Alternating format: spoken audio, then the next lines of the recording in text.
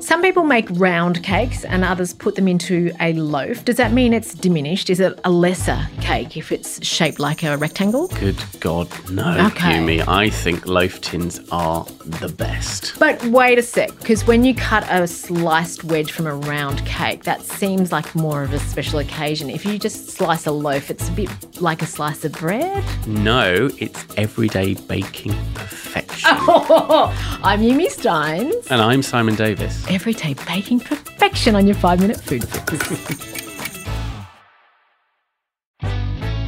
All right, what are you talking about? I'm talking about loaf cakes. Yeah. I'm talking about those cakes that you put into the tin. They come out, they're pleasing, you slice them. Banana bread's your classic, isn't it? And you've got it there sitting, in my case, on a cake stand underneath one of those glass cloche things, just there on the counter. Loaf tins, yes, Yumi, they are the best. I love them because they turn cake into an everyday thing. So not only do you get to impress people with, that lovely loaf sitting there under the glass jar, but, you get to slice off a little bit whenever you like. It's not a birthday, it's not a celebration, it's just cake on tap. For you. Yes.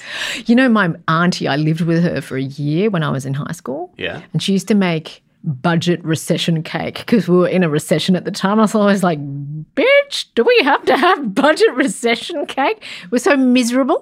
What made it budget recession I think cake? it was just really cheap and it had bran in it. Oh. And sultanas and currants. Look, the sultanas and currants I could get with. Yeah. And I know you make a lovely loaf tin that does nothing recession about it, which includes, some of those ingredients. And the orange zest, a beautiful goddess loaf, I think, in one of your first books. That's right. With a lovely seam of ricotta down the middle. So good. And a bit of dark chocolate, kind of through. Because that's a thing, cake like this, it's a bit more everyday. It's a bit more quotidian. You're kind of going to have it there. But you can elevate it and make it super special. And then it becomes something really worth shouting about.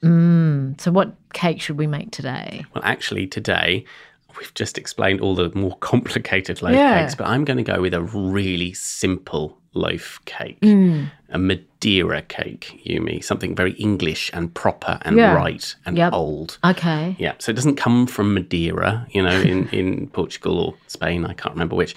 But traditionally it would have been served with Madeira wine. So that's the sort of cake vibes we're going with, something quite simple. You'd slice a little bit off at the end of the day. Yep. Maybe after your cigars or, you've gone out roasting Who are you? things or doing whatever. I'm not this person, but I do like the idea of the cake with wine at the end of the day. It's a little bit of a end Do you of put the day butter thing. on it? Is that part of the appeal of a loaf cake is you can spread butter on it? That's the appeal of a banana bread, which we all know is not a bread. It's not a bread But you at all. can do that with that. No, this is more like a Victoria sponge, but it's a very dense sponge. So it's a bit firmer. You don't need to put anything else on it, but it's really lovely with coffee, or a cup of tea in the middle of your day. And it is also really nice with a glass of wine at the end of it too.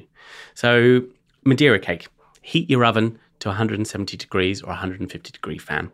Butter and line the base of your 900 gram loaf tin with greaseproof paper. And then using an electric whisk, beat together 175 grams of softened butter and 175 grams of caster sugar until light and creamy.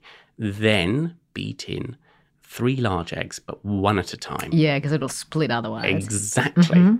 Then add the grated zest of 1 lemon, Yumi. Yep. And a few drops of vanilla extract or paste, not essence here. You want that kind of real deal. Yum. Then beat in 200 grams of self-raising flour and 50 grams of ground almonds just to give it that consistency and lovely extra flavour until you've got a thick batter. Now, the batter will be quite thick to the point where it almost won't fall off a spoon.